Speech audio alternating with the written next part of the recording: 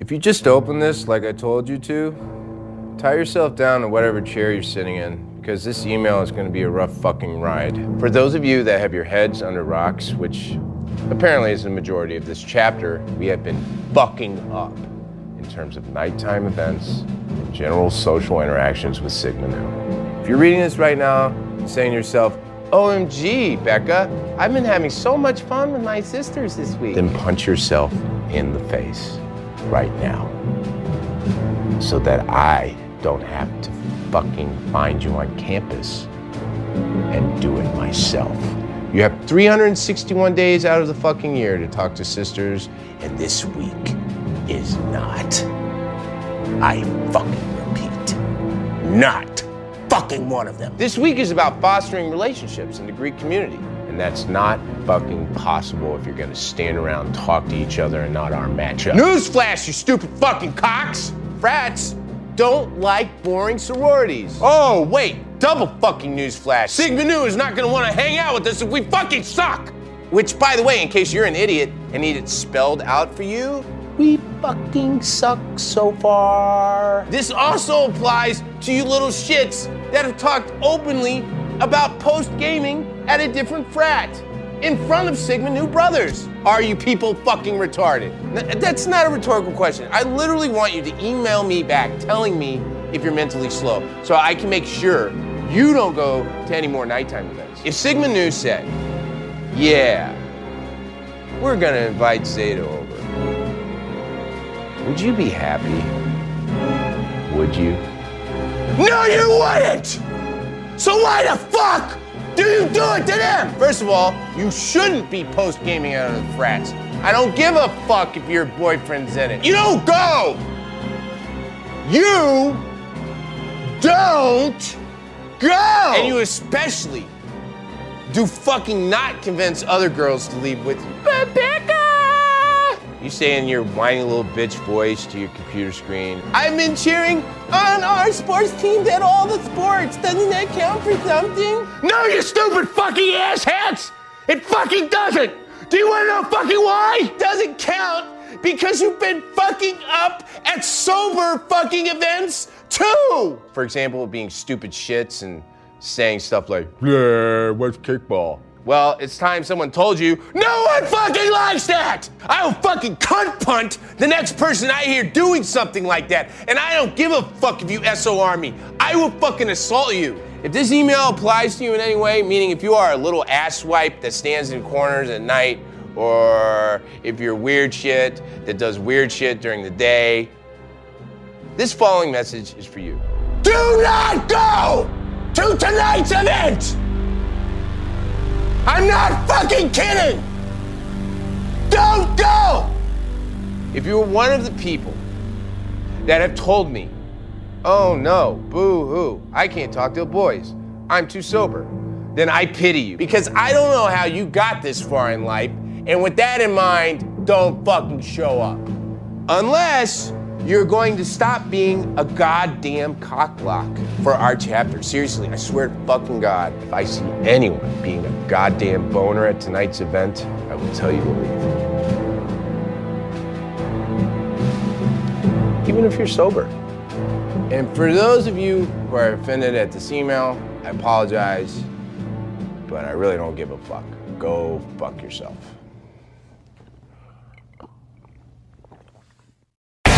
Thoughts and ideas expressed in this podcast are solely those of the authors and guests of the podcast. Listener discretion is advised. Welcome to Soberless Thoughts. I'm Mike Godembeck. And I'm Alex Gorley. And these are Soberless Thoughts. Hey, Alex, how you been doing lately? You know, just chilling over here, just taking it as it comes. My brother from another mother. That's right. Well, I'll tell you what, I just got done giving my baby girl a bottle and I'm ready for mine. So what are we drinking? Sounds great. So we are drinking one from Founders Brewing Company called Backwoods Bastard. That's right. It is a Scotch ale and ABV rating of 11.2%. That's quite a bit of alcohol for a single beer there. So we're going to have lots of fun tonight.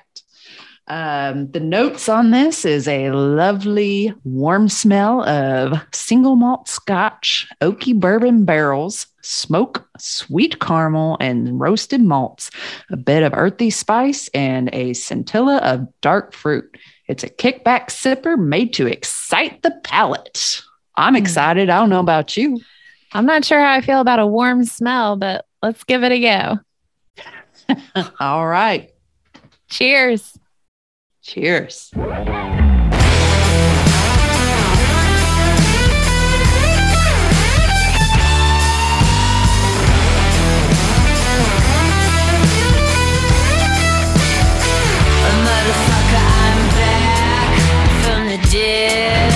I'm about to raise hell.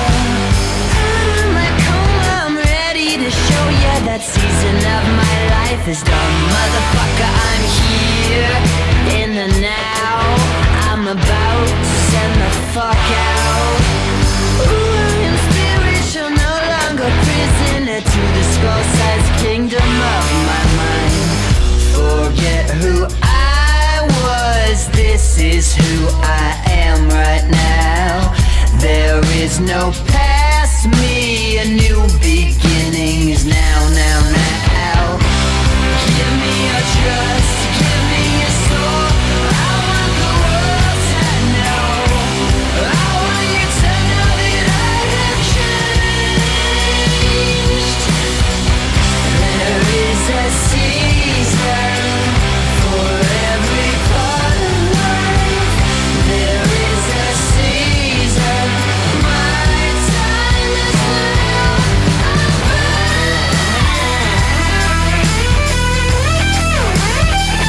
Motherfucker, I'm back.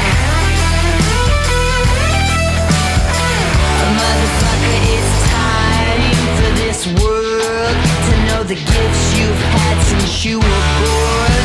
Let them feel everything, don't stop at anything till everyone on this planet knows your name.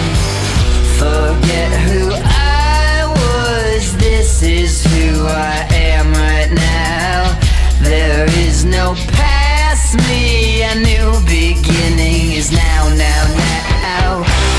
Give me your trust, give me your soul. I want the world to know.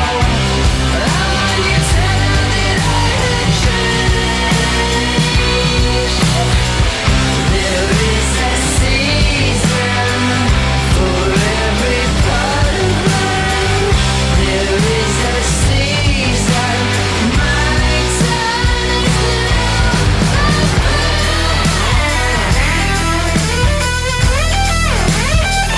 Motherfucker, I'm back.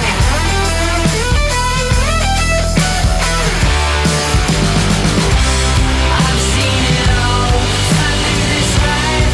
I want the world to know. I want you to know that I have changed.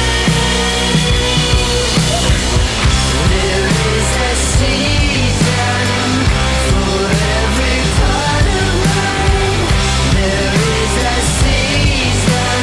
My time is now.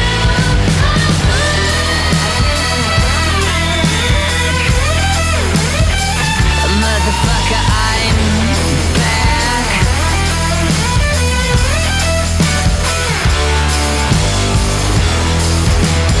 Oh wow.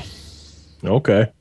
Yeah, so it's like a Scotch ale. It's like aged in like Scotch bourbon barrels. So it has like a Scotch bourbony caramel. And I get the Scotch. See, I don't, because I hate Scotch, dude. We have figured that out on this thing. That Yeah. You are not a fan of Scotch. You'll drink it if it's there, but Yeah. you ain't paying for it. I mean, if that's my only option, if I'm at a party, I'm at the club with gentlemen, and Right. and well, that's what we're drinking, and that's my option. Whether somebody's like, "Do you want a glass?" and I have no option as to what's in that glass, I'll take the Scotch and I'll drink it, whatever. But like, I don't really taste the scotchiness. Like, I don't taste that campfire-y. Oh, it's more like see, that's the type. So there's two types of scotch, and we had the campfire-y one, which is the Highland and the Lowlands, and I'm going blank on it right now. The difference between two, but other than the fact, I'm trying to remember which one's which. So one of them is very smoky, like old boot leather, and the other one's like just mild malt, single malt, like it's malty, like cereal grain taste. And this has that cereal grain taste to it. Okay. See that? Now that makes more sense. Because what's the alcohol parts per 11. 11? Yeah. Yeah. Yeah, 11%. Yeah. So I don't know, man. I don't know. Backwoods bastard, man.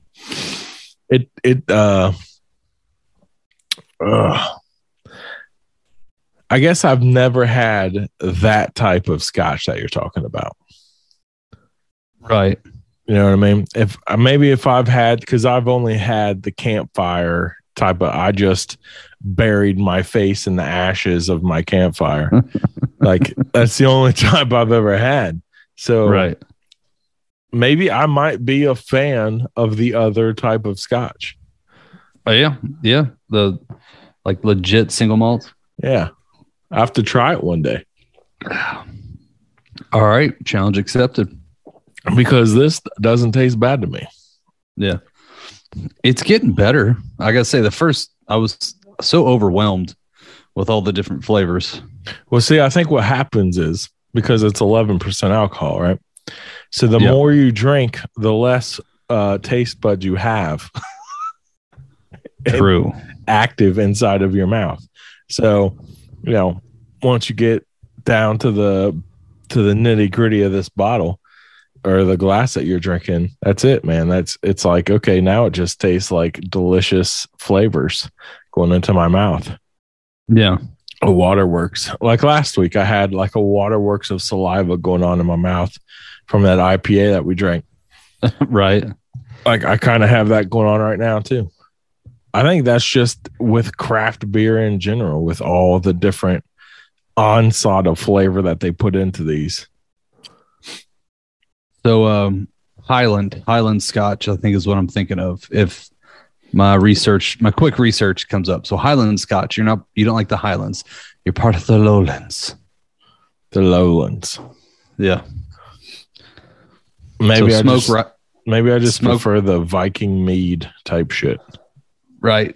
The smoke rises. That's how I'm going to remember Highland and Lowland. I always have to sit there and think my way through it. And the couple scotches I've had, I'm like, all right, that was this. What did it say on the bottle? Highland or Lowland? That's a great way to remember though. Smoke rises. Yeah. Smoke rises. Smoke on the water. All right, man. So what are we talking about tonight, Alex? Well,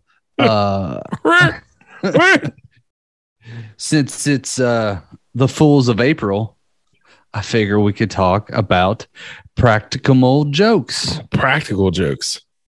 Yeah. What's an impractical joke? I don't know. Isn't that TV show on ABC or whatever? I don't know. What I'm talking? Impractical Jokers. I was kidding. Is that the name of the show? Impractical Jokers? Or is it no, it was now I don't know. Hey, Cass, she's got her headphones on. She's listening to a serial killer podcast right now. Yeah. With her back against the wall. Yeah. Well, impractical. Let's say practical joke. I don't know. What would be an impractical joke? Would that just be like a regular old joke? I don't know. And impractical, I think like something that's absurd. It's impractical. It's craziness. Yeah. Like it's not even funny. Yeah. Like it's so out there. It's not funny. Okay. Yeah. All right. That being said, I took a chainsaw to your hand and cut it off. And I'm like, you're like, what? And I'm like, that was an impractical joke. See, I think that would be considered a practical joke because I'm sitting there because you did it practical. Like, so I think impractical is like so obscure. It'd be like warping the space-time continuum. But the funny thing is that the first thing I thought of was like impractical jokes was this stand-up comedian I used to see around in the Lexington comedy scene, right? And his name was, I'll never forget this guy. I'm not going to say his last name, but I kind of have to. Whatever. His name was Afon Mimon. Afon Mimon. Right. Okay. And he was, I remember he was like, this kid was like, he was from the Middle East and he came like, he was like I don't know if I have this right or not. I remember he was in like an arranged marriage situation. At least that's what I remember hearing or thought. And then he did stand-up comedy on the side with all of us rough scallions, but he went to like the local, like the University of Kentucky, and he was like engineer, like a civil electrical engineer, something like that. Like doing like, I'm like, you're gonna be somebody. What are you doing? Like hanging out with us, right? Yeah. Like you're gonna make tons of money. But I get it. He's like, this was just kind of like a hobby. But I'll never forget this dude because his stand-up was so out there. Like look, let me put it this way. I remember some of his bits. Right. That's how much this left an impression on me. I will never forget him to the day I die. Like and honestly, it's because when someone that does some shit like this, I have to analyze it as like a comedic historian in my own right. I like everything about this dude. I was like analyzing, and I'd seen his bits both bomb horribly in the worst way fashionable.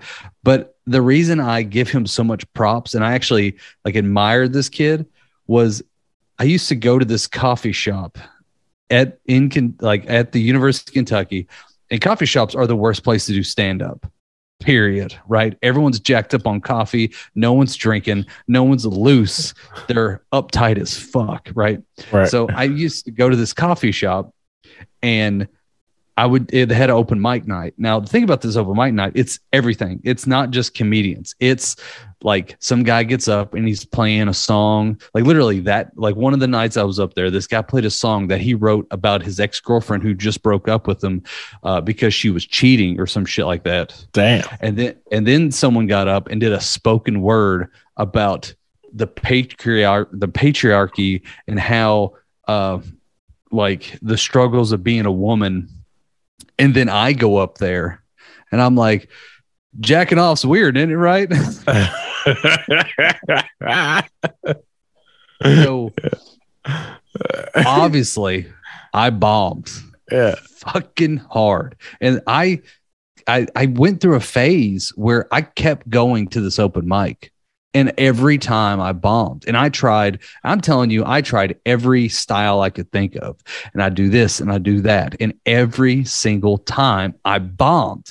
And I talked to other comedians and I would tell them, because like, we'd always like, it's like a group of guys and be like, hey, what are you doing? Like, what shows you doing this week? I'm like, man, I'm going over to this bar. I'm going to this bar. I'm like, yeah, I heard about that. Like, they'd be like, what are you doing Monday? I'm like, I'm actually going to, I think it's closed now, but it's a place called the Common Grounds. Yeah. And they were like, why? I'm like, I don't know. It's an open mic. It's something to do. I'm just doing stage time. And like every single one of them was like, dude, I did that show once and never went back. And like every time I talk to you, you were going back there. I'm like, because I'm going to fucking figure out this paradoxical Pandora's box of fuckery that is this place. Right. And at first I would get up and bomb and I would start to get mad. And then it started to become like it was like, it actually helped me do other shows, because one thing you have to learn on stage as a stand-up is when you're bombing, to not let it discourage you, because that's how you're going to go further down in the hole and then you've got to figure a way to dig yourself back out. Yeah. And that's what this place was helping me do. And Or just blow yourself up down in the bottom of the hole. Right. Exactly. Either you take everyone with you to the bottom and you go, fuck the world, and poof, or you grab them all and you go, don't worry. Right. I've got this. And I've actually had people, at least it's been a while, but I remember I've had people come up to me like, dude, you were like a chameleon on stage. I'm like, what do you mean? He's like, I've seen you do jokes and you have a whole bit. And then if it doesn't work, you switch lanes and you start doing something else. I'm like, yeah, because I've been doing this shit and I have all these different jokes and this wide array of like clean, squeaky clean to raunchy. And I've just got to figure out where the hell the audience is. Yeah. Where's the coffee shop bits? Right. Right. And that's what I was working on. So a Fawn Mimmin, right? Yeah. So this is where this kid comes in here, right? So there was like I can't remember if it was a comedy thing, but there was like a competition there at the coffee shop, right? So winner got whatever, right? I'm there, he's there. Your boy, me, I got a couple chuckles, but I didn't really do my best work. Let me put it that way. As per usual, when I walked into that fucking place, right? Yeah. And let me tell you, this guy destroyed the room. Oh, yeah?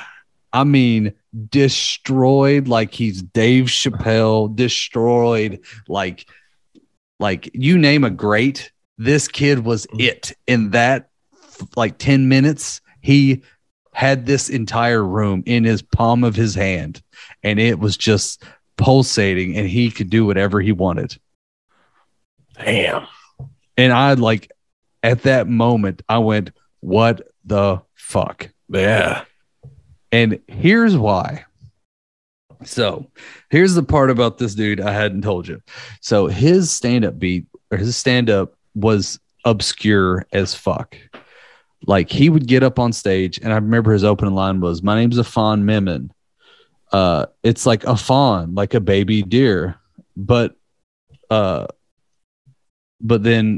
a fawn," and then he goes Mimmin, but lemon with an M. That was his opening bit.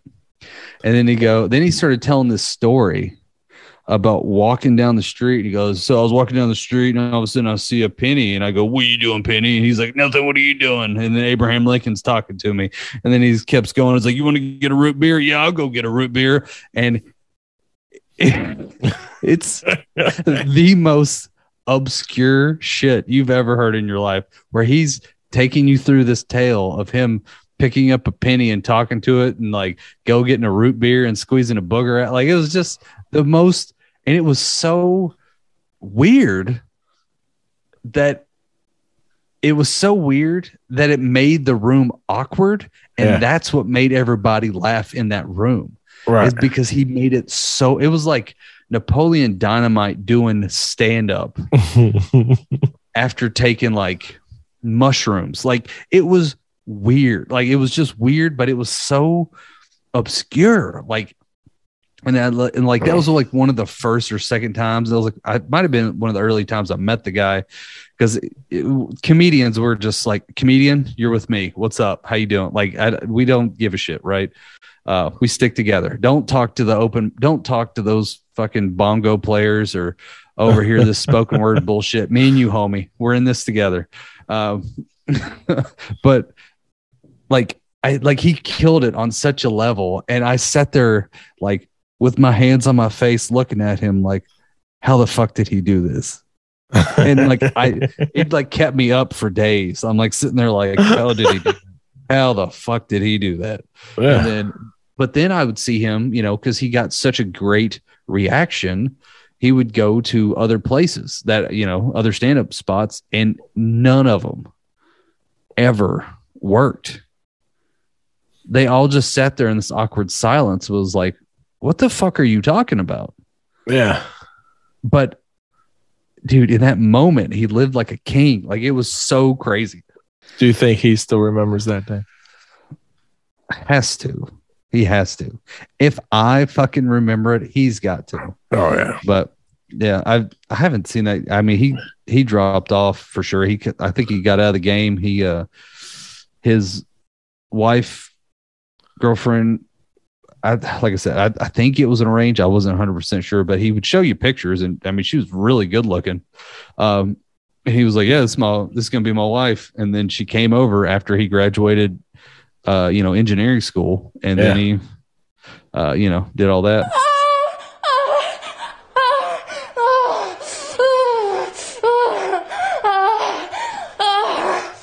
Oh my gosh. So that's probably what he's doing now. Yeah. Well, yeah. He made something out of himself, and I'm still trying to figure out how he destroyed a coffee room. And you're like, I'm gonna get that coffee shop one day. Yeah, because that was the hurtful part. I'd been at it for like a couple months. Every Monday, boom, go in, die. Boom, go in, bomb. Boom, go in. Boom, go in. And don't get me wrong, I had some good nights. I noticed my comedy songs did a lot better than my stand-up. But even those, I remember I had an encore, and I was like, all right, I'll do one more for you. And I was like, but it's raunchy. They're like, we don't care. They did. Yeah, they cared. They definitely did, because when I did it, everyone went, we didn't know you were going to do that. Yeah. I was like, I sat here and warned you, assholes. If this is what you want, it's what you're going to get. I told you. Don't break my guitar. Fuck you. Right.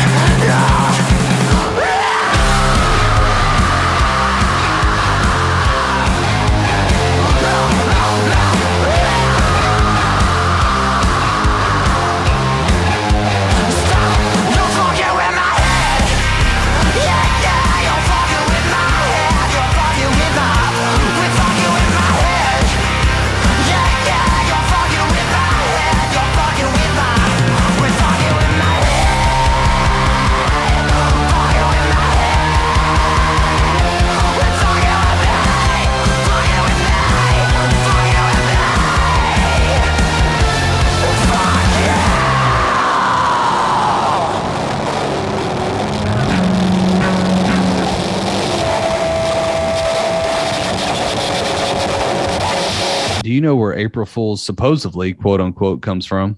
From the 1st of April. Yes.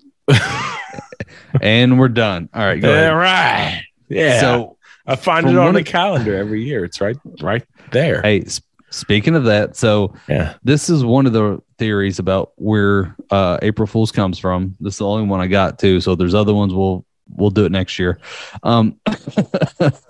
I prepared for this episode much like I did in high school for book reports. So I did it within the past 30 minutes. Yeah. Did it in the homeroom leading up to the basically me hitting record on the machine.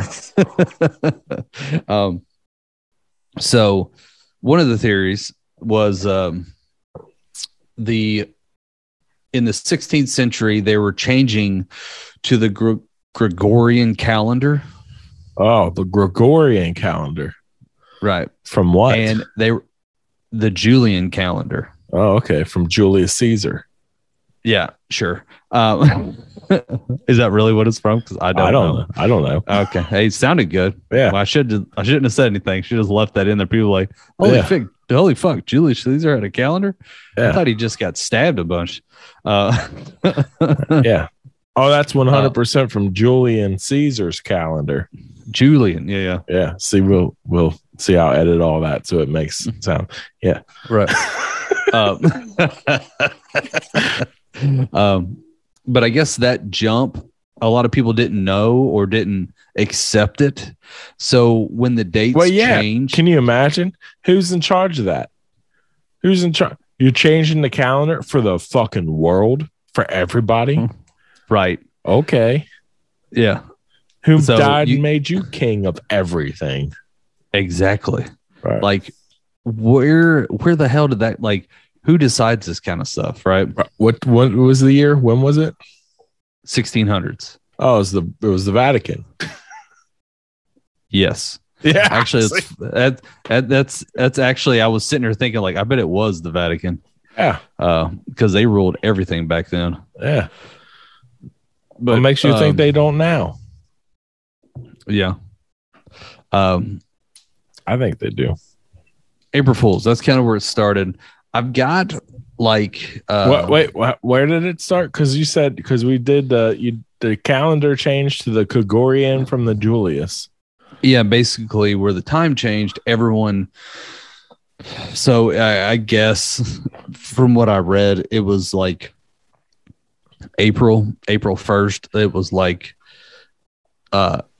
everyone that had gotten the memo and switched over, it was April 1st, but everybody else didn't. So they're on the wrong time. Like, oh, you silly Willie. It's April 1st.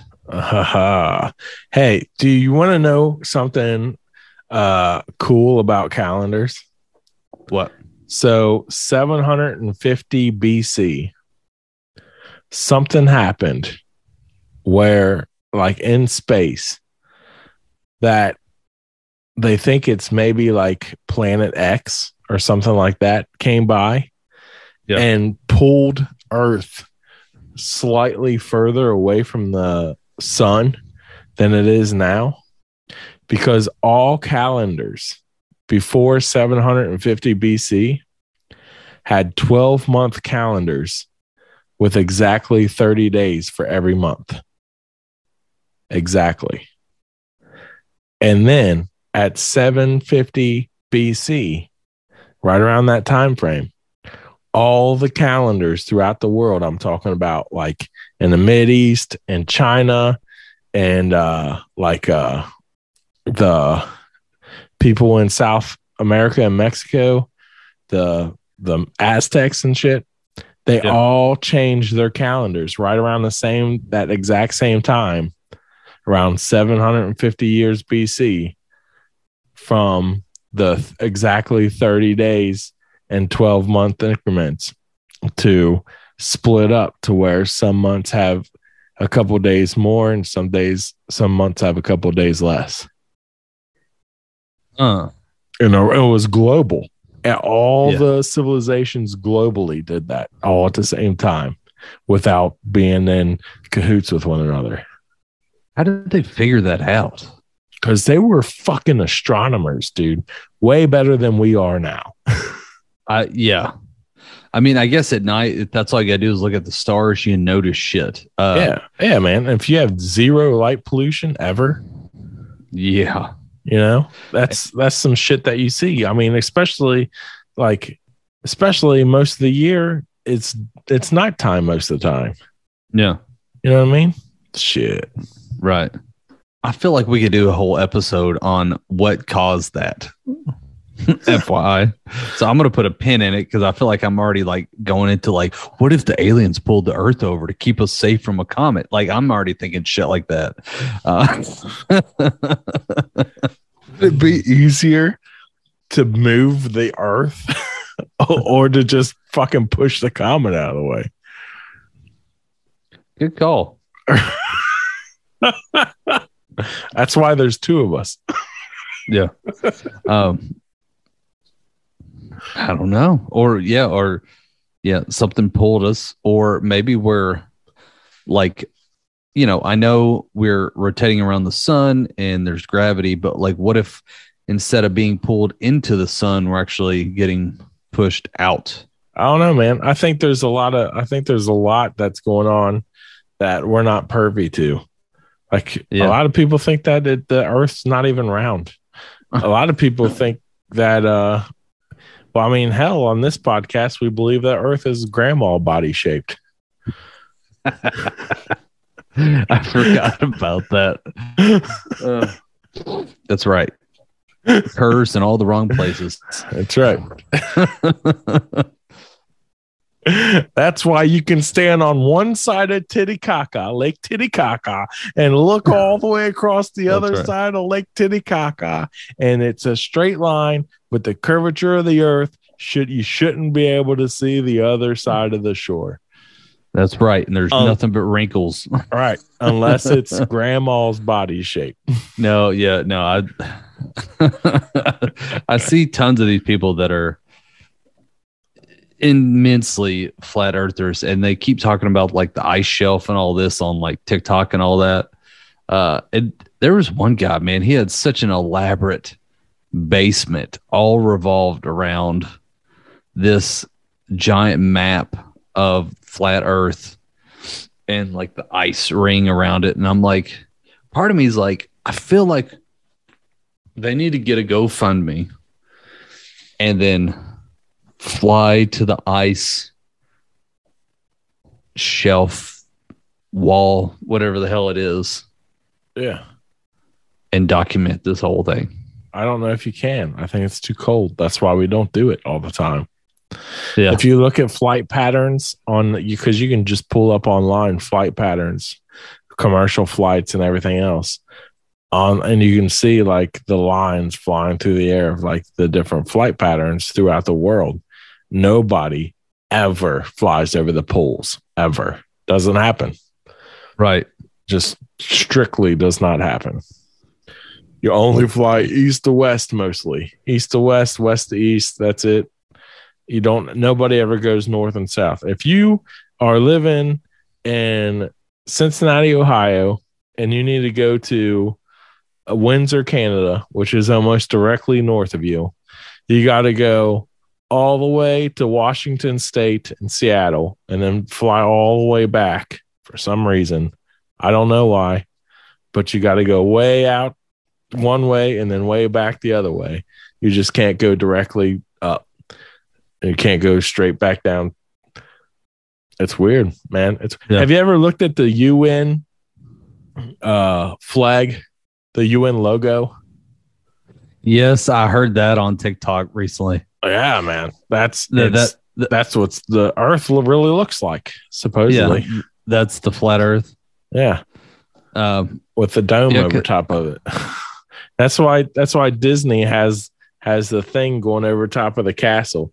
It's representing the dome. Do you know Walt Disney was a founding member of NASA? Maybe. I feel like I have heard that. Yeah, along with by you. Yeah, Walt Disney and Von Buren, who was a Nazi.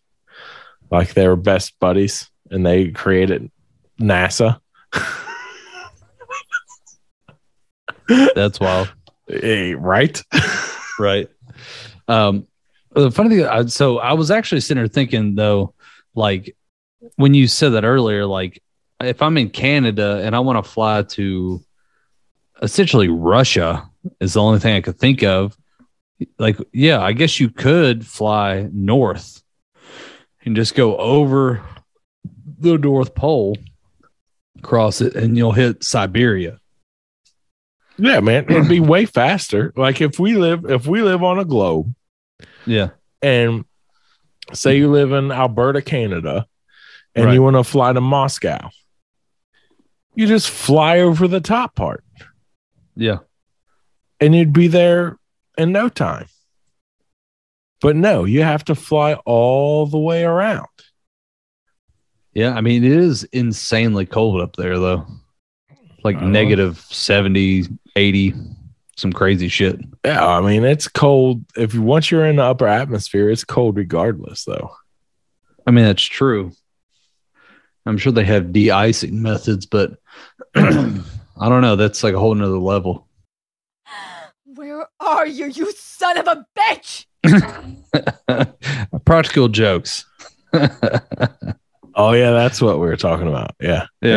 We've just kind of been riffing, which whatever. I got some of the best practical jokes in history. Shut up. Like, how do they know? How do they know they're the best practical jokes in all of history? Let me it's practical jokes in history, because there's no way it's the best, but it's definitely like people that have been documented, I guess. Because I got one from 1809, the 1800s era, that I've actually got a little bit more extensive thing about. And I've got more of kind of like little small ones here. Like, you know what? You want to know what the best TV show, the best practical joker on any sitcom TV show is? Winston from New Girl. Yeah. Tell me you've watched New Girl. I have watched New Girl, but I've watched it because my wife has watched a shit ton of it, and I have seen a lot of episodes, but not all episodes. Yes. Winston is like the king of the impractical jokes. Yeah. Like he does some shit. Like I think in one of the episodes, he like dropped a bobcat through the ventilation system at a funeral and just dropped into the funeral. And he thought it was hilarious. That is pretty funny. Anyways, like those are the Winston's practical jokes. Best on TV. New Girl. Watch it. Impractical Jokers was the name of the TV show, by the way, which I met. Damn it. I'm going to tell this story. Fuck it. Why not? I don't think. Did I ever tell you my Impractical Jokers story? No. Did you met Sal? Is that who you met? Hold on. I met He's Joe, my favorite, by the way. Sal's my favorite. And yes, I think Sal. I met Joe and Sal. And here's how. I don't know. Fuck it. Whatever. So this is kind of a personal story, but it is what it is, and it's going to be what it is. So I'm bearing it all. Okay. All right. So here's what happened. My brother and his wife have basically separated, right? And they are still trying to do things with the kids and all this. Like, it's like a whole thing. They're in the progress of just ending their relationships, that kind of thing. Well, there's a lot to unpack here. As I'm starting to tell this story, let me start from the beginning. So my brother and his wife had separated, and at this time, they have 3 kids. They're trying to take care of them, all this kind of things like that. All of us on my brother's side of the family are still trying to be, we want to be part of the kids' lives. I'm their uncle. I'm like, whatever I can do, that kind of thing. Right. I get it. I used to watch their dog form even after they separated. Like his ex-wife would call me and be like, "Hey, could you watch the dogs for the weekend?" Sure, whatever I can do to help. You might be separated, but you're still kind of part of the family. Whatever. So I watched the dogs one time. I go over there and help out with a couple things here and there. And then she ends up asking me, she was like, hey, I'm thinking about taking the kids to go see the Impractical Jokers live. I'm like, well, that sounds awesome. She's like, what do you think? I'm like, oh, my wife loves that. Yeah. She loves that TV show. It's hilarious. I'm like, I got to be honest. I think it's funny. Like, it's awesome. I wish me and my friends could do that. That's like you and 3 of your bros doing that kind of shit seems fun as hell. Like, that's the perfect job, right? For me. Yeah. Yeah. So I'm going on about it. She goes, oh, okay. So I think she ends up going on her phone and ordering the tickets. Well, fast forward months later, it's like the night of or the day before that they're coming to town, and she gives me a call. She's like, hey, the kids have other stuff to do. Or no. She goes, I've got some tickets. Do you want these tickets to go see the Impractical Jokers? And I'm like, all right. So I'm trying to think exactly how this went down. So she basically she called. All right, I'm getting ahead of myself actually. So the day of the Impractical Jokers thing, she calls me and she goes, hey, I've got some extra tickets. Do you want them? I go, yeah, sure. I'll take them. And then me and my wife were like, hell yeah, we're going to go see the Impractical Jokers live, yada, yada, yada. Right. So I go over there to pick up the tickets and she goes, yeah, I've got to get ready. And I'm like, oh, hey, why was my mom's car out in front of your all's house? And she goes, oh, your mom has the kids. I'm like, okay. Like, where are they at? And then she's like, well, one's at this and the other one's at that. And it's like, I'm like, well, that's weird. Like, why aren't they like, if they're at baseball and cheerleading, how the hell are they getting to the show? And she goes, oh, they're not going. I'm like, oh, okay. They just couldn't make it. She goes, yeah. They just decided not to go or they didn't want to. I'm like, oh, okay. Yeah. Like, all right, whatever. So me and my wife leave. We go get ready. And we're kind of excited because my wife's a big fan. So we go out and we dressed up. I actually took a shower, brushed my teeth, all that good fun. We go out there. Damn, you took a shower and brushed your teeth for this. You're damn right. Dude, wow. I was gussied up. So, and just to show how ballin' I am, I decided to go to the little stand to get a hot dog and some nachos and a couple beers for me and my lady, because that's how I roll. And I definitely spent like fucking $30 on that bullshit. Oh, I'm sure. Yeah. So I get that and we sit down in our seats and I look to the right and there was like 4 empty seats. I'm like, cool. The way it was worded to me, I was thinking it was still going to be my brother's ex-wife and like the kids, or maybe a couple of them and friends. It's just, I don't know. That's what I was thinking was going to happen. And then as I sit down, I get a text that goes, hey, I don't want to make this awkward. And it's from my brother's ex-wife. And she goes, I'm coming to the show and I'm bringing my boyfriend. Ooh.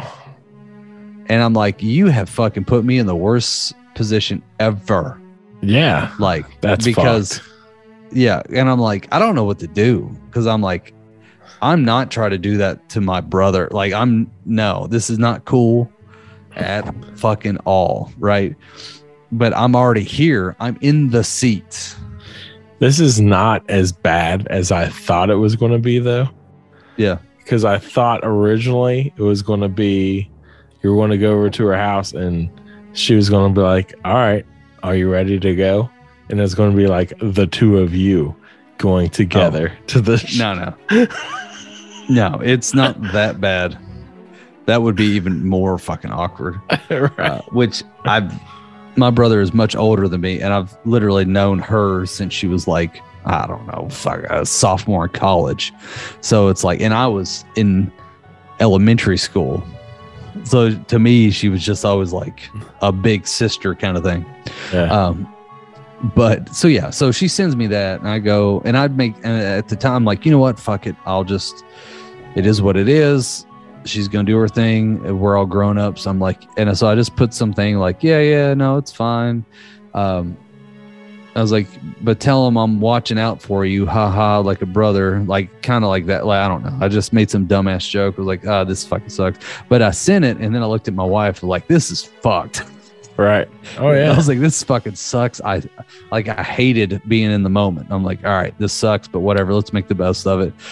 So we're sitting there, and the first guy goes up on stage is a guy named like Jiggy, like getting jiggy with it, like Jiggy. He's a comedian. He's like a stand-up. He's just doing his thing.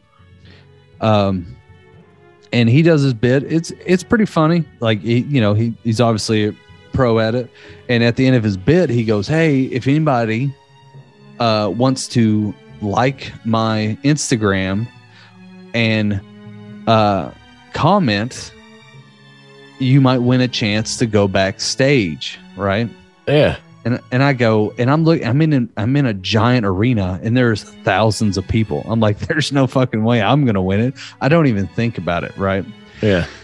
But there's a little break, and then here comes my brother's ex-wife, and she's got this guy behind her, and I get up, I go, "Hey, how's it going?" She goes, hey, this is blah blah blah, and it's the same name as my brother.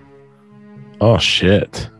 I was like, so her boyfriend has the same first name as my brother. And I go, I'm like, really?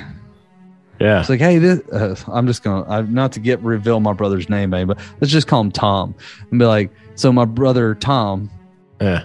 And she's like, hey, this is my boyfriend, Tom. And I went, Tom, that sounds familiar. Like in my head. And I was like, it's nice to meet you. It was so freaking awkward, right? So they sit down, and the Practical Jokers gets on. We're all having a good time. They're doing their thing, we're doing ours, right? And I decided in the middle of Practical Jokers, you know what? Fuck it. I'm gonna send this comedian a message via Instagram. So I liked him, and I did all that other dumb shit, and then I sent him a DM, and I said something like, "You're in." I can't remember. It was like something like, "You're in cat country, CATS, cats." And I guess the guy saw my Instagram photo, which is me doing stand-up. And he goes, "Are you a stand-up comedian?" Like, he DM'd me back. I was like, yeah. I'm like, dude, I've been doing stand-up for like 10 years. And he's like, holy shit. You know what? You just won chances to go backstage and meet the Impractical Jokers, all because I was a stand-up and he was giving props to another stand-up. And I was like, fuck yeah. Hell yeah, man. But here's the issue. The Practical Jokers get done. We get up and we're walking down the stairs, and my brother's ex-wife is walking up the stairs. Is like, hey, where are you all going? And I like had this internal battle of like, do I tell them? Oh, I wouldn't have told them. Because they kind of she bought the tickets. Well, I mean, technically my brother bought the tickets, but whatever. And I was kind of like, I was like, so you know that thing? I kind of sent it, and we won to meet the Practical Jokers. She was like, really? And so she came with us with this guy to go backstage. And here's the best part, is that every time one of the Impractical Jokers goes, let's all get a picture together, me and my wife and them two were like, no, you two take a picture, and then us two will take a picture. And they kept going, no, that's stupid. Why don't you all take a picture together? And we're like, no, not at all. Most awkward shit ever. And then I had to crop her and this other dude out of every one of the fucking photos. So it's literally like, if you see the photos, you can see like my arm is missing and like the whole half of me is gone. And then it's just like the most awkward photos I've had to ever edit. And I basically told her, I was like, look, I'm not putting you all on it. I don't give a shit. I was like, one, your kids don't want to see this shit. My brother doesn't want to see this shit. Like, no, this isn't going to happen. Right. Yeah, man. God. Impractical jokers. What kind of stand-up do they do? Do they do actual stand-up? Yeah, it's like at the end of the Kings of Comedy or like the Blue Collar Tour where they'll like sit on stools and kind of bullshit around. Yeah. It's kind of like that. Oh, okay. So it's just all right. So it's just them up there. Do they like answer, like do Q&As or? Yeah, I think they did maybe at the end, but like, don't get me wrong, it was scripted to a point because you could tell there was punchlines and setups throughout it. Yeah. But it was very loose because there's 4 of them. So like when one of them would hit the setup, another one knew to hit the punchline. Right. Gotcha. So it was kind of like that. Yeah, that's the kind of stuff that they sit around and practiced forever. Right. And I felt like they were the ones that were behind the whole thing. Like, hey, call your ex-husband's brother and get him to go to the show with you. And not tell him you're bringing a boyfriend with the same name as his brother. If she wants to dance and drink all night, well, there's no one that can stop her. She's going till the house lights come up or her stomach spills onto the floor. This night is gonna end when we're damn well ready for it to be over. Worked all week long, now the music is playing on our time. Yeah, we do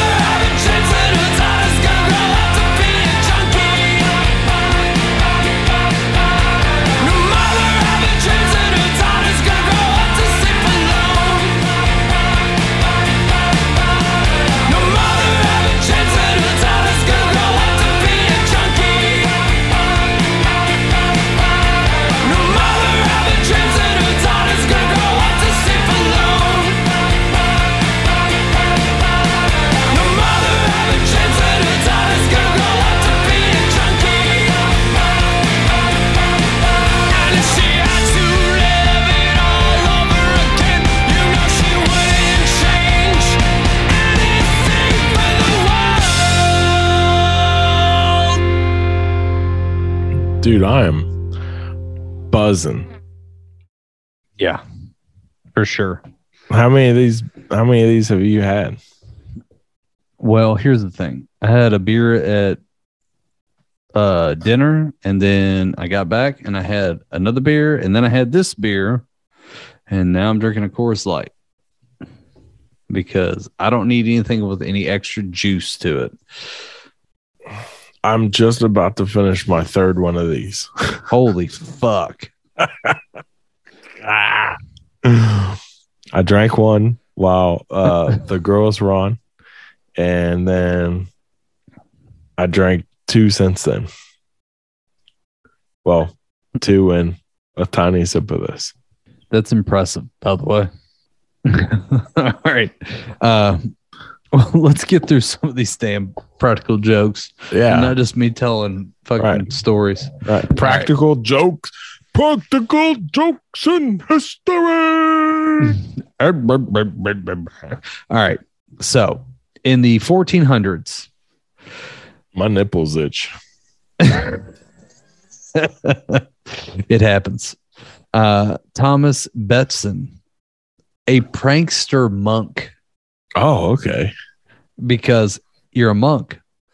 Why wouldn't you do pranks? Right. Yeah. It didn't have to be serious all the time. So he did one of the earliest documented practical jokes when he hid beetles inside of hollowed out apples and fooled his fellow monks into believing that the apples were mysteriously rocking and possessed. Oh, shit. Which is like, all right. Right. Let's see. In 1835, there was, this is called the Great Moon Hoax. Is the first big media trip. Wait a minute. Hold on. Yeah. So the monk, you think maybe he is who got the Sleepy Hollow thing started? What do you mean? I don't know, dude. The headless horseman with the jack-o'-lantern, the pumpkin. Yeah. Oh, like just possess fruit? Yeah.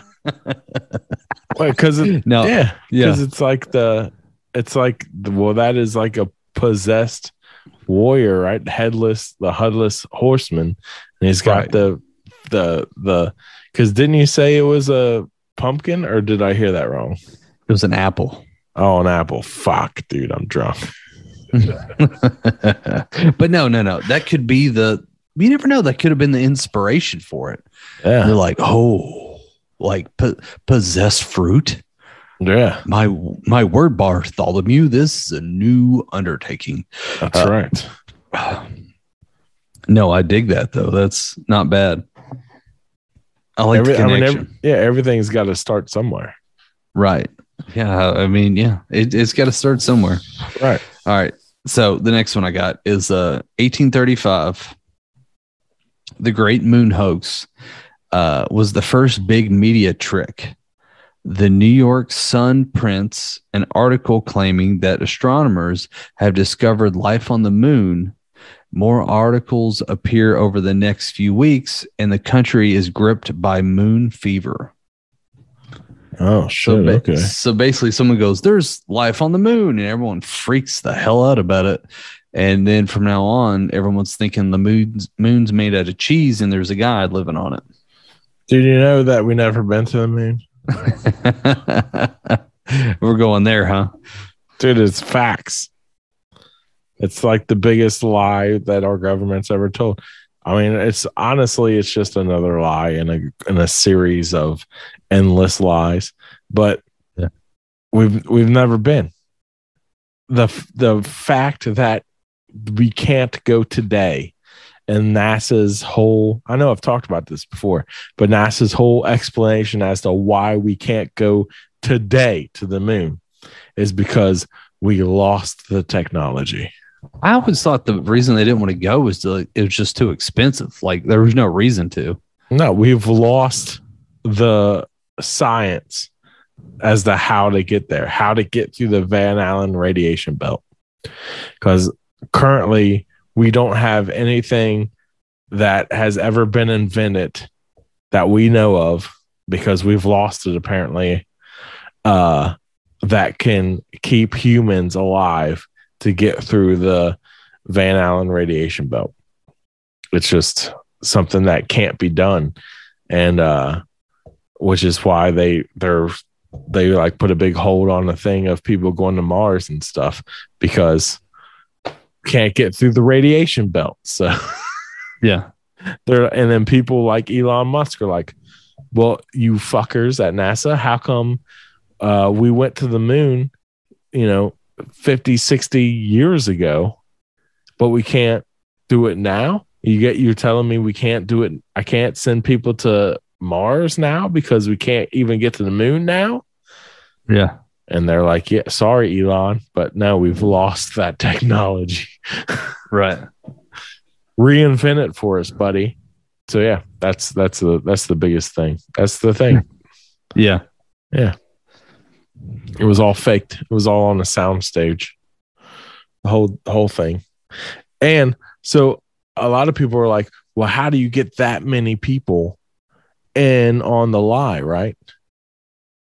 Well, it really doesn't take that many people. The only people that you need in on the lie are the heads of it, like the heads of NASA, which is Walt Disney and a Nazi.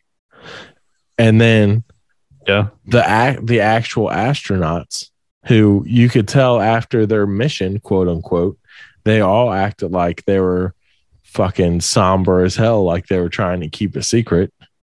Right. If you ever watched that interview with them, the first interview where they're all just sitting there looking super dejected, and it's like, okay, you're global heroes, and you're acting like, you just got caught cheating in the World Series. Yeah. Maybe I don't know. Part of me always thought they saw something. Like, to me, that makes more sense. They went up there and saw something. I don't think they did anything. I don't think they did. So there's an hour-long video clip that came out. Mm-hmm. Have you ever watched a documentary called A Funny Thing Happened on the Way to the Moon? No. So there's a documentary out there. That's what it's called. Check it out.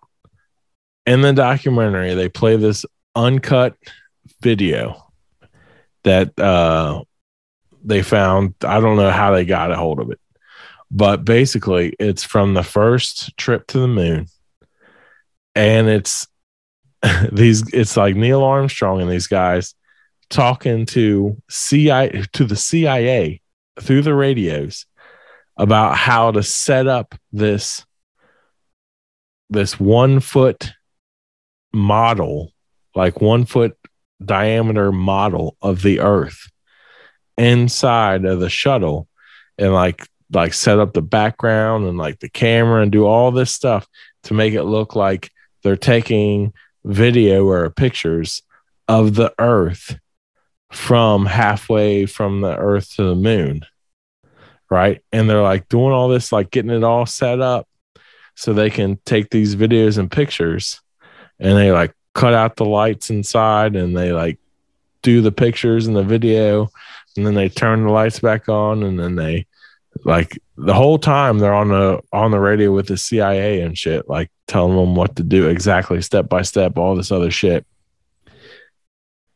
And the explanation, so this video comes out, right? And the explanation NASA gives is, well, it was practice for when they actually got halfway to the moon. But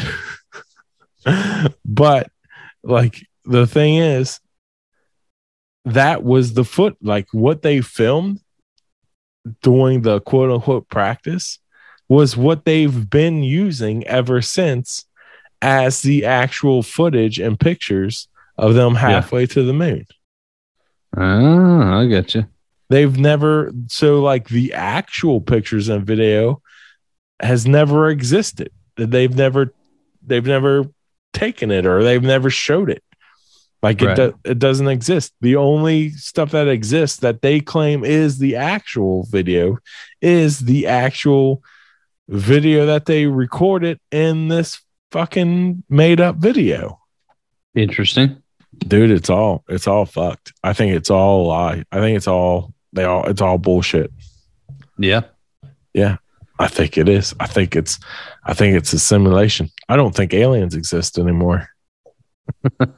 I love aliens too much to believe that. So, I think they ran into some shit. I guess I'm more plausible to believe that they ran into shit up there that made them all like, holy fuck. Because I was even hearing something the other day that when I was reading this, that like they went up there and there was actually like alien ships, like that they could see. There was kind of watching them.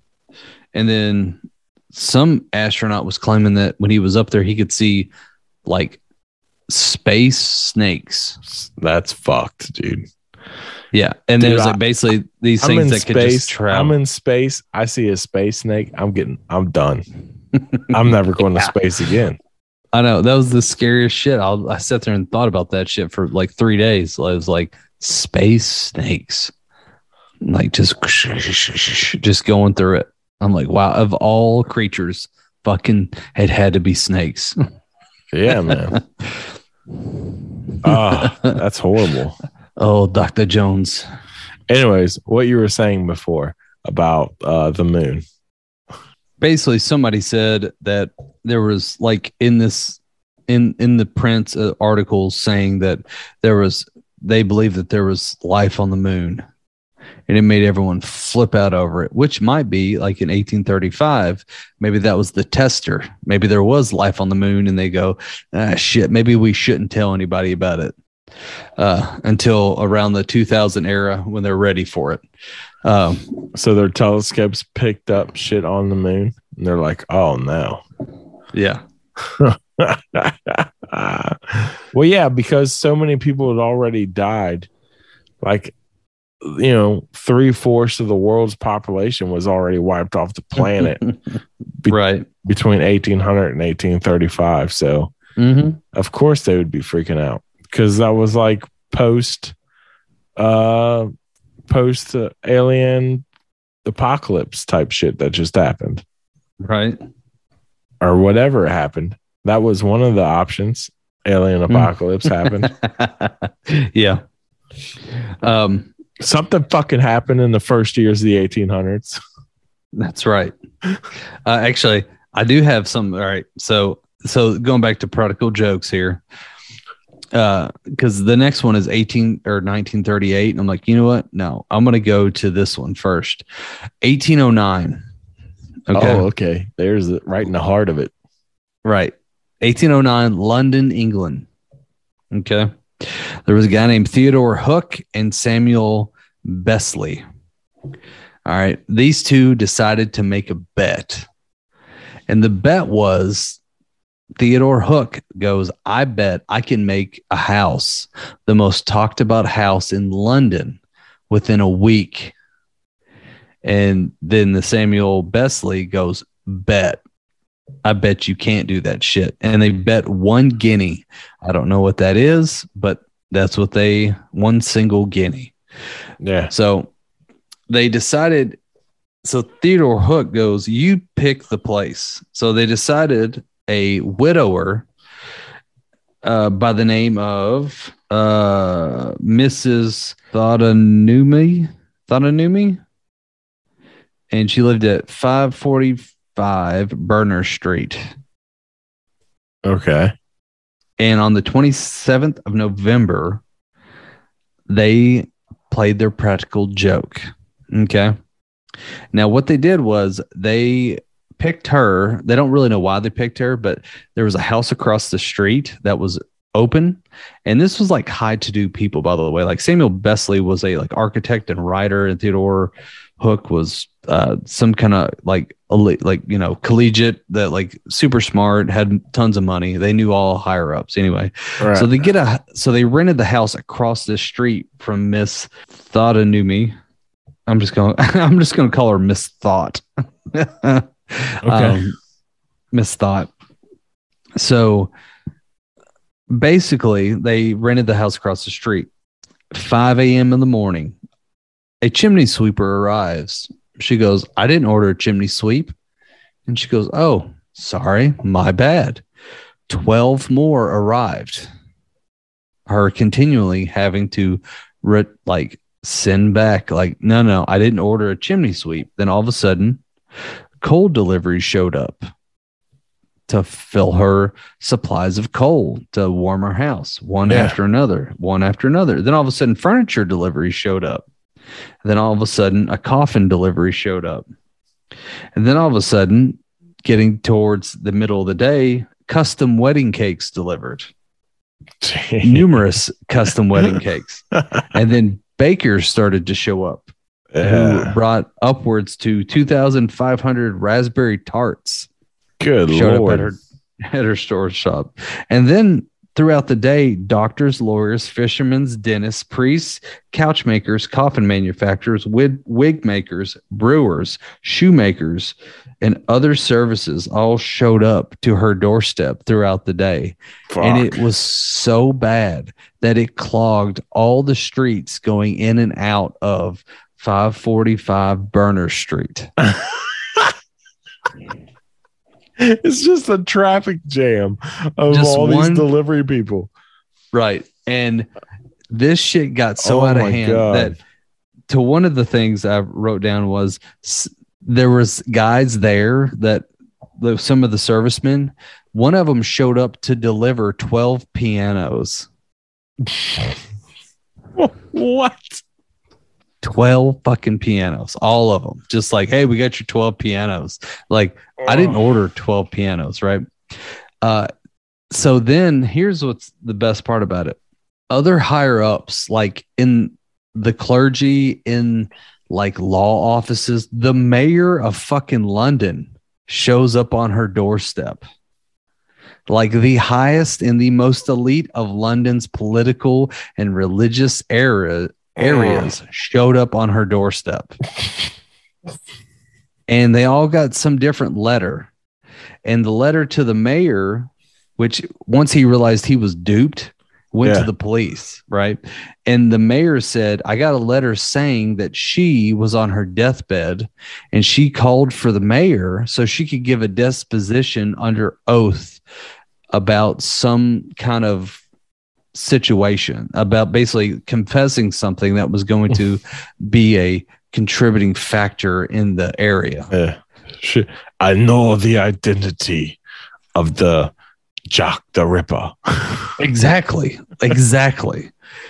And basically, Theodore Hook and some buddies wrote 4,000 letters.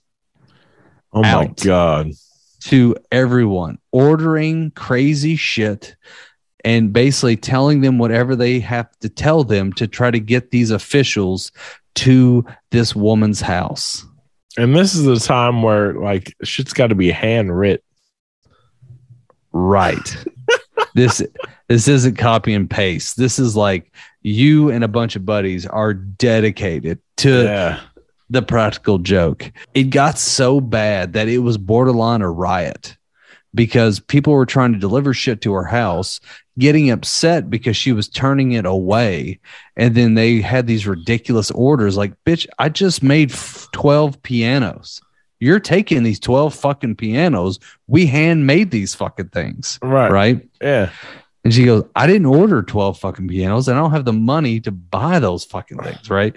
So it was literally like chaos. Can you imagine being on the receiving end, like being her in that situation? Oh, yeah. Dude. For no reason at all. Yeah. Just one day you wake up and this shit just happens to you. Yeah. Well, that's the thing. Like historians go, we don't know why they chose her. They didn't. It was just random, probably. It was. Because she was the house across the street from where they could rent a house. Right. That's pretty much it. And so they sat there and watched all this unfold. Laughing their asses off.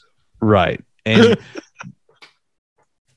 just having a grand old time. Like they drank so much scotch that day. Dude, so much. At the end of the day, from tales, like once everyone got dispersed and the cops came and yada yada, they came out of their house, they left, they went back to their residence, and then like weeks later Theodore Hook admitted he was the one behind it all. Did he get his one guinea? Yes. Yeah, he did. Because everyone knew about that house within a week. Yeah. And they were all like, holy shit. We heard about that. Whew. Man, that is when you've got so much money. Right. Now this is going on my list of things to do when I win the Mega Millions. Just buy stupid amount of things. Like, yeah, we got 150,000 pencil erasers here to be delivered. Yeah, where do you want them? Truckloads of deliveries going to this one house for no reason. Just Amazon after Amazon. This is the third semi truck full of ShamWows that has showed up here. ShamWows. Dude, that's the move. You called it right there. Just nothing but first seen on TV bullshit. Yes. Like, dude, I have 50,000 I don't even know what you call them. You know, the burger maker that they were doing for a while where you put a burger and it like puts a hole in it and you could like stuff shit in the burger and then you put a patty on top and it closes it and makes it like a fucking brick of a burger, but you put like mac and cheese in the middle. No, I've never seen that. When you first started that, I thought you were talking about a George Foreman. I'm like, what? You don't know what a George Foreman is? Oh, dude, no. Oh, that's actually even funnier. Send like 1,000 George Foremans to someone's house, even though they're out of date. Yeah. That's pretty funny.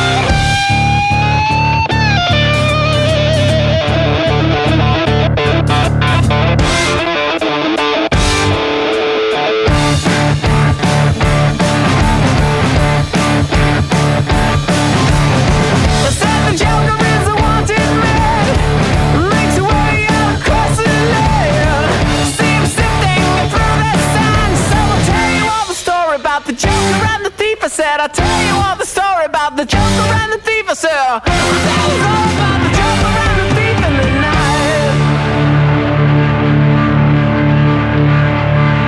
night. What's your best practical joke you ever done? God. Oh. So, all right. So I don't know if this is my best one, but this is the one that comes to the top of my mind, like bloop, pops up Right. in my drunken stupor that I'm in right now. When I was in my early 20s. Well, no. So from like age probably 17, 18 till I was like, I don't know, 24 to 25. I thought it was the most hilarious thing if I ever knew that my dad and my stepmom were going to be gone somewhere for the day. And somehow I got that information and I didn't have anything going on that day. I would make it a point to go to their house and rearrange their furniture.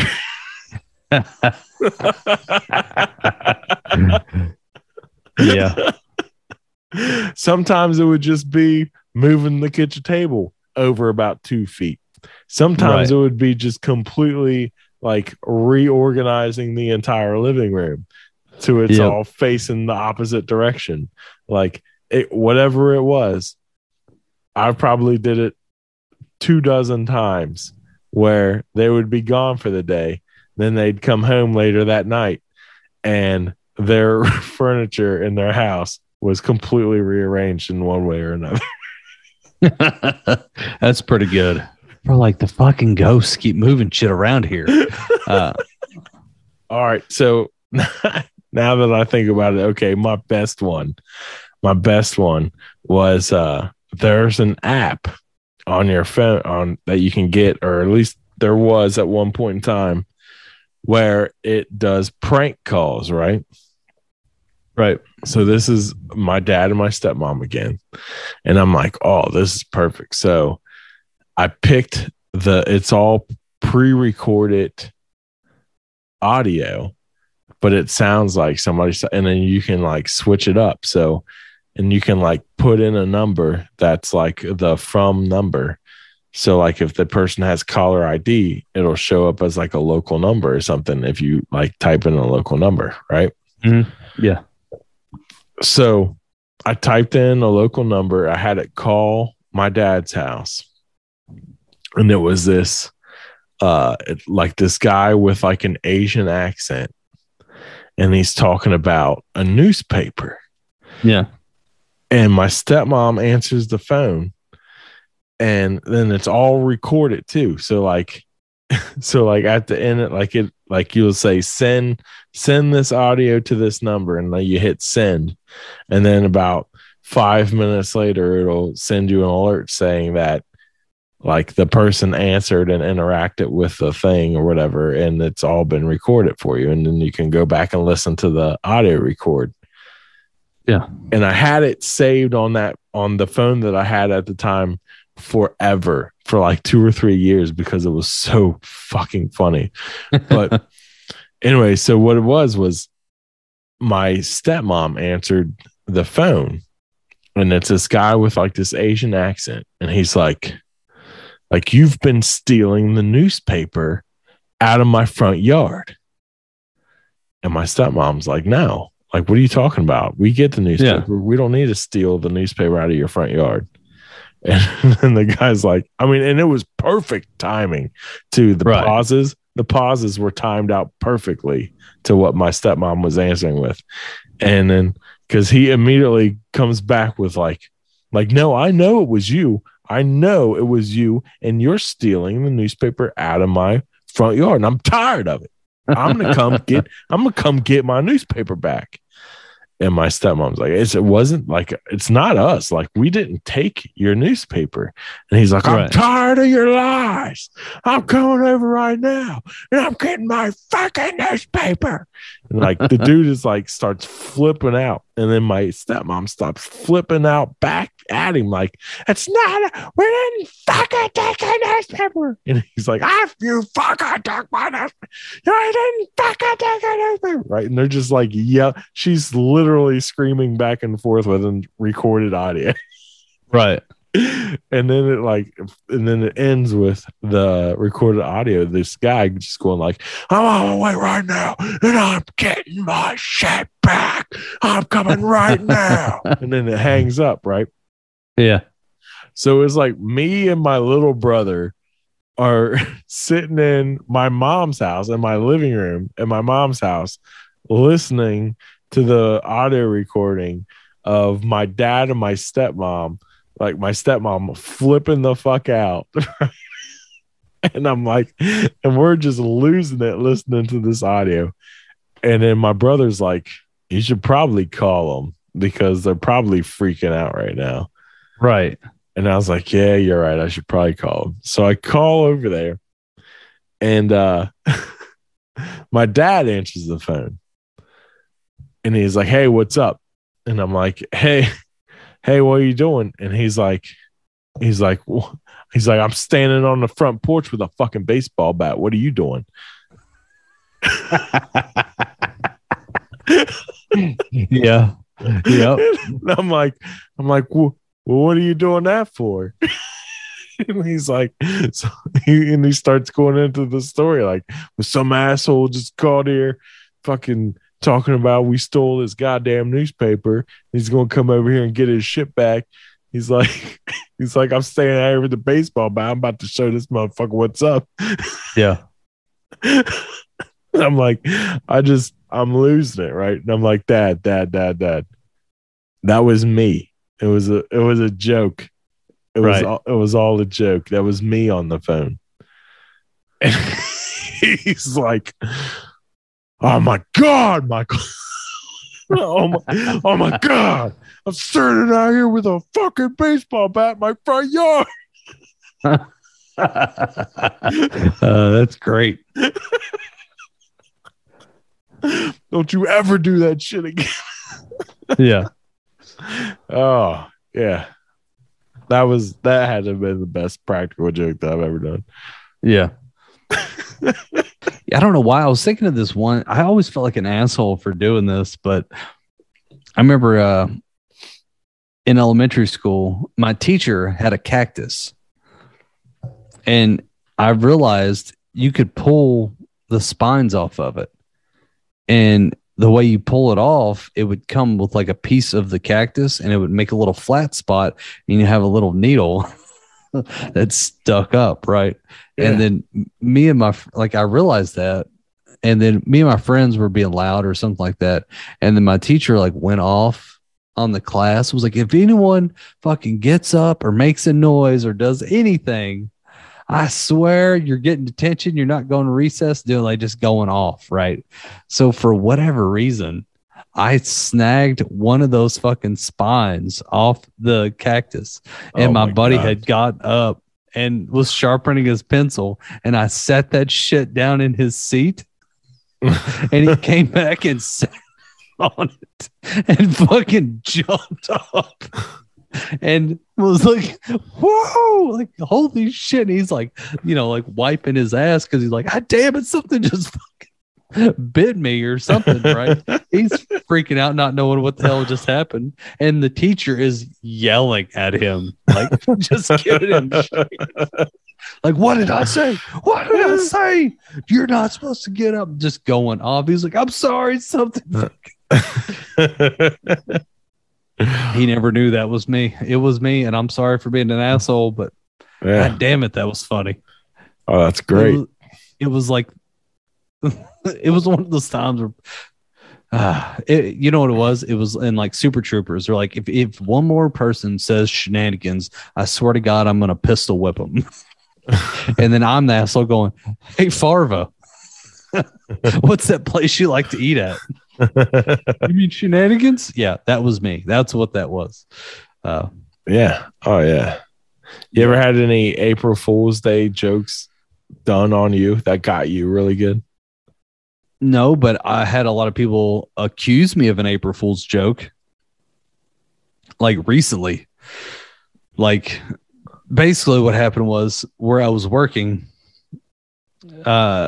this guy who I worked with was on his way to work. It was like 4 a.m. This is a completely true story, by the way. So this guy was on his way to work, and at the time we were going to work really early. So he was like going to work at like 3 a.m. And this car started to follow him, like flash its lights, honk its horn, kind of freaked him out. So he like sped away from these people. Yeah. And he like gets away from them. He goes, man, that was freaky.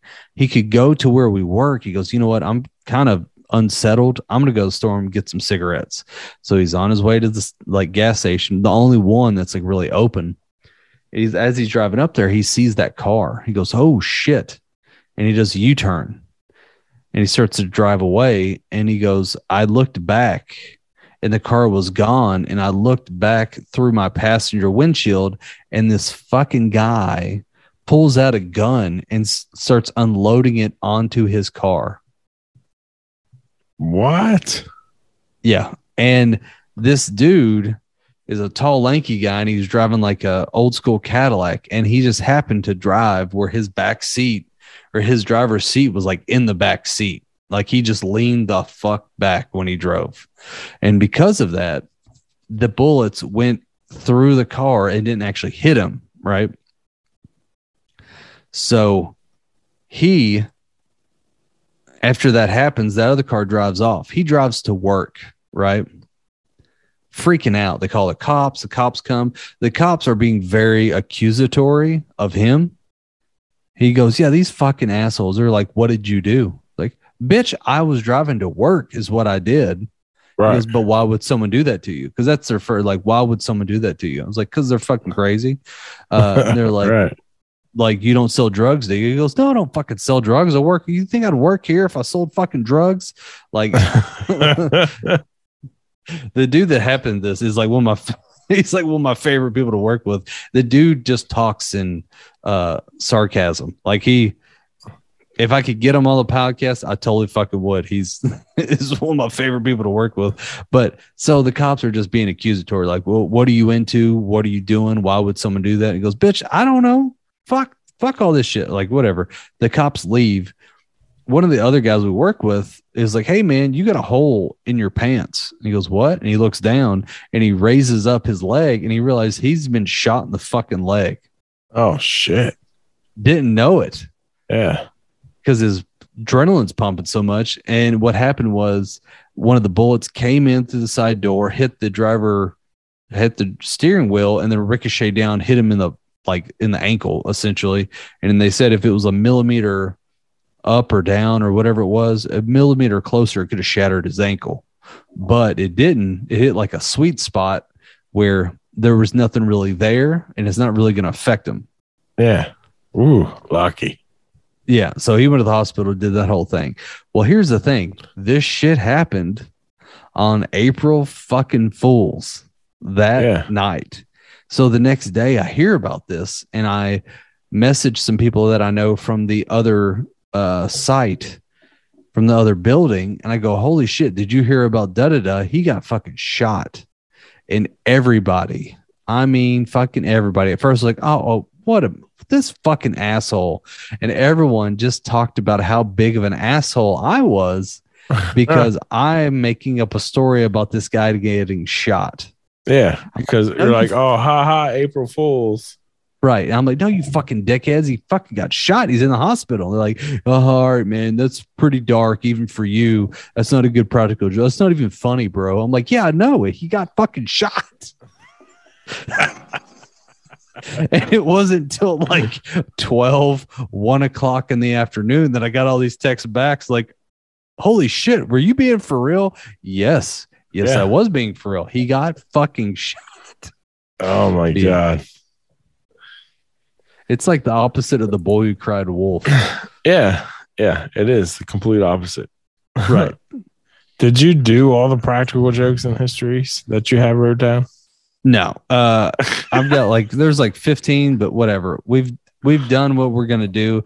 I do want to end on. I'm gonna end on this one though, just because I keep running across this on Instagram and every other social media outlet. But do you know who Chrysopius? Chrysippus. Do you know who Chrysippus is? Not even a little bit. Was he Greek? He is Greek. Okay. He lived back in the day, and he was the first person to laugh himself to death. Oh, man, that's rough. Yeah, he laughed so hard at his own fucking joke, he laughed himself to death. That sounds like something that one of us could do. Oh, I hope when I'm like in my 80s or 90s, I do a fucking joke that I laugh myself to death with, because that would be my happiest of endings. Chrysippus. Yeah. Yeah. He laughed himself to death. What was the joke?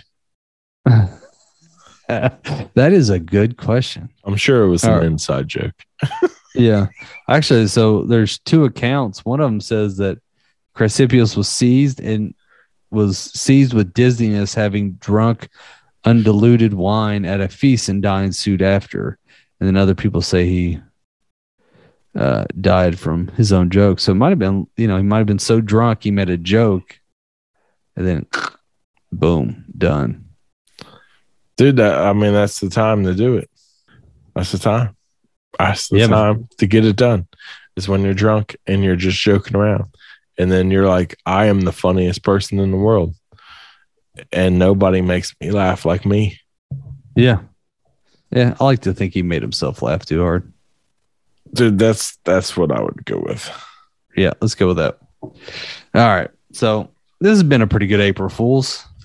Yeah. If you have any really fucking awesome April Fools or just impractical or practical jokes that you've played on somebody, let us know about it. And we'll talk about it on the podcast at soberlesslots@gmail.com. Or you can hit us with those DMs on social media, where you can find us on Instagram at Soberless Thoughts, or Facebook at Soberless Thoughts, or Twitter at Think Soberless, or just search Soberless Thoughts. And you can find all of the past episodes of Soberless Thoughts on all the podcatchers out there. Catching podcasts, just search Soberless Thoughts, or you can even go to our website. That's right, we have a website called soberlessthoughts.com, where you can find all of the past episodes. We're like at 140 something episodes now.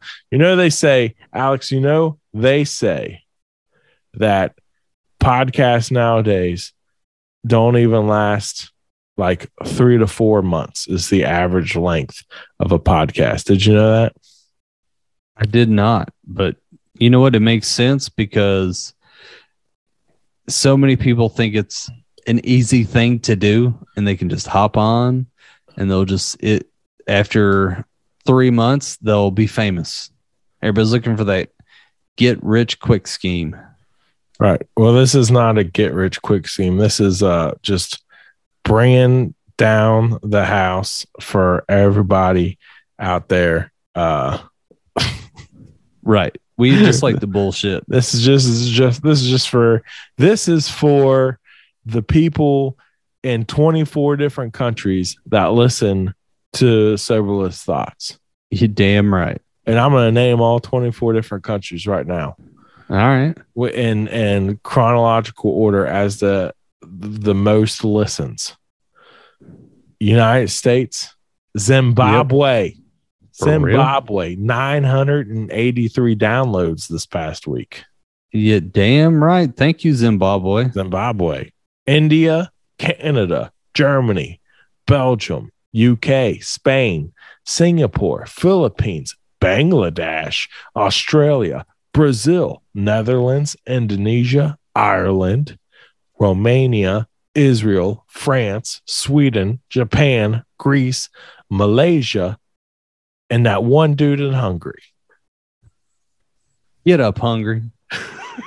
That one dude in Hungary who's like, I'm a soberless thinker. Yeah. I like what they're laying down. Yeah. I'm a soberless thinker. Yeah. Thank you to all those people out there listening to Soberless Thoughts. Those big podcasts would not say what up to the one listener in one country, and we saying, what's up, hungry? That's right. Yeah. What's up, hungry?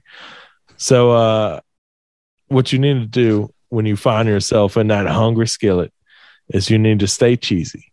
You need to keep it greasy and flip the fuck on out. Stay hungry.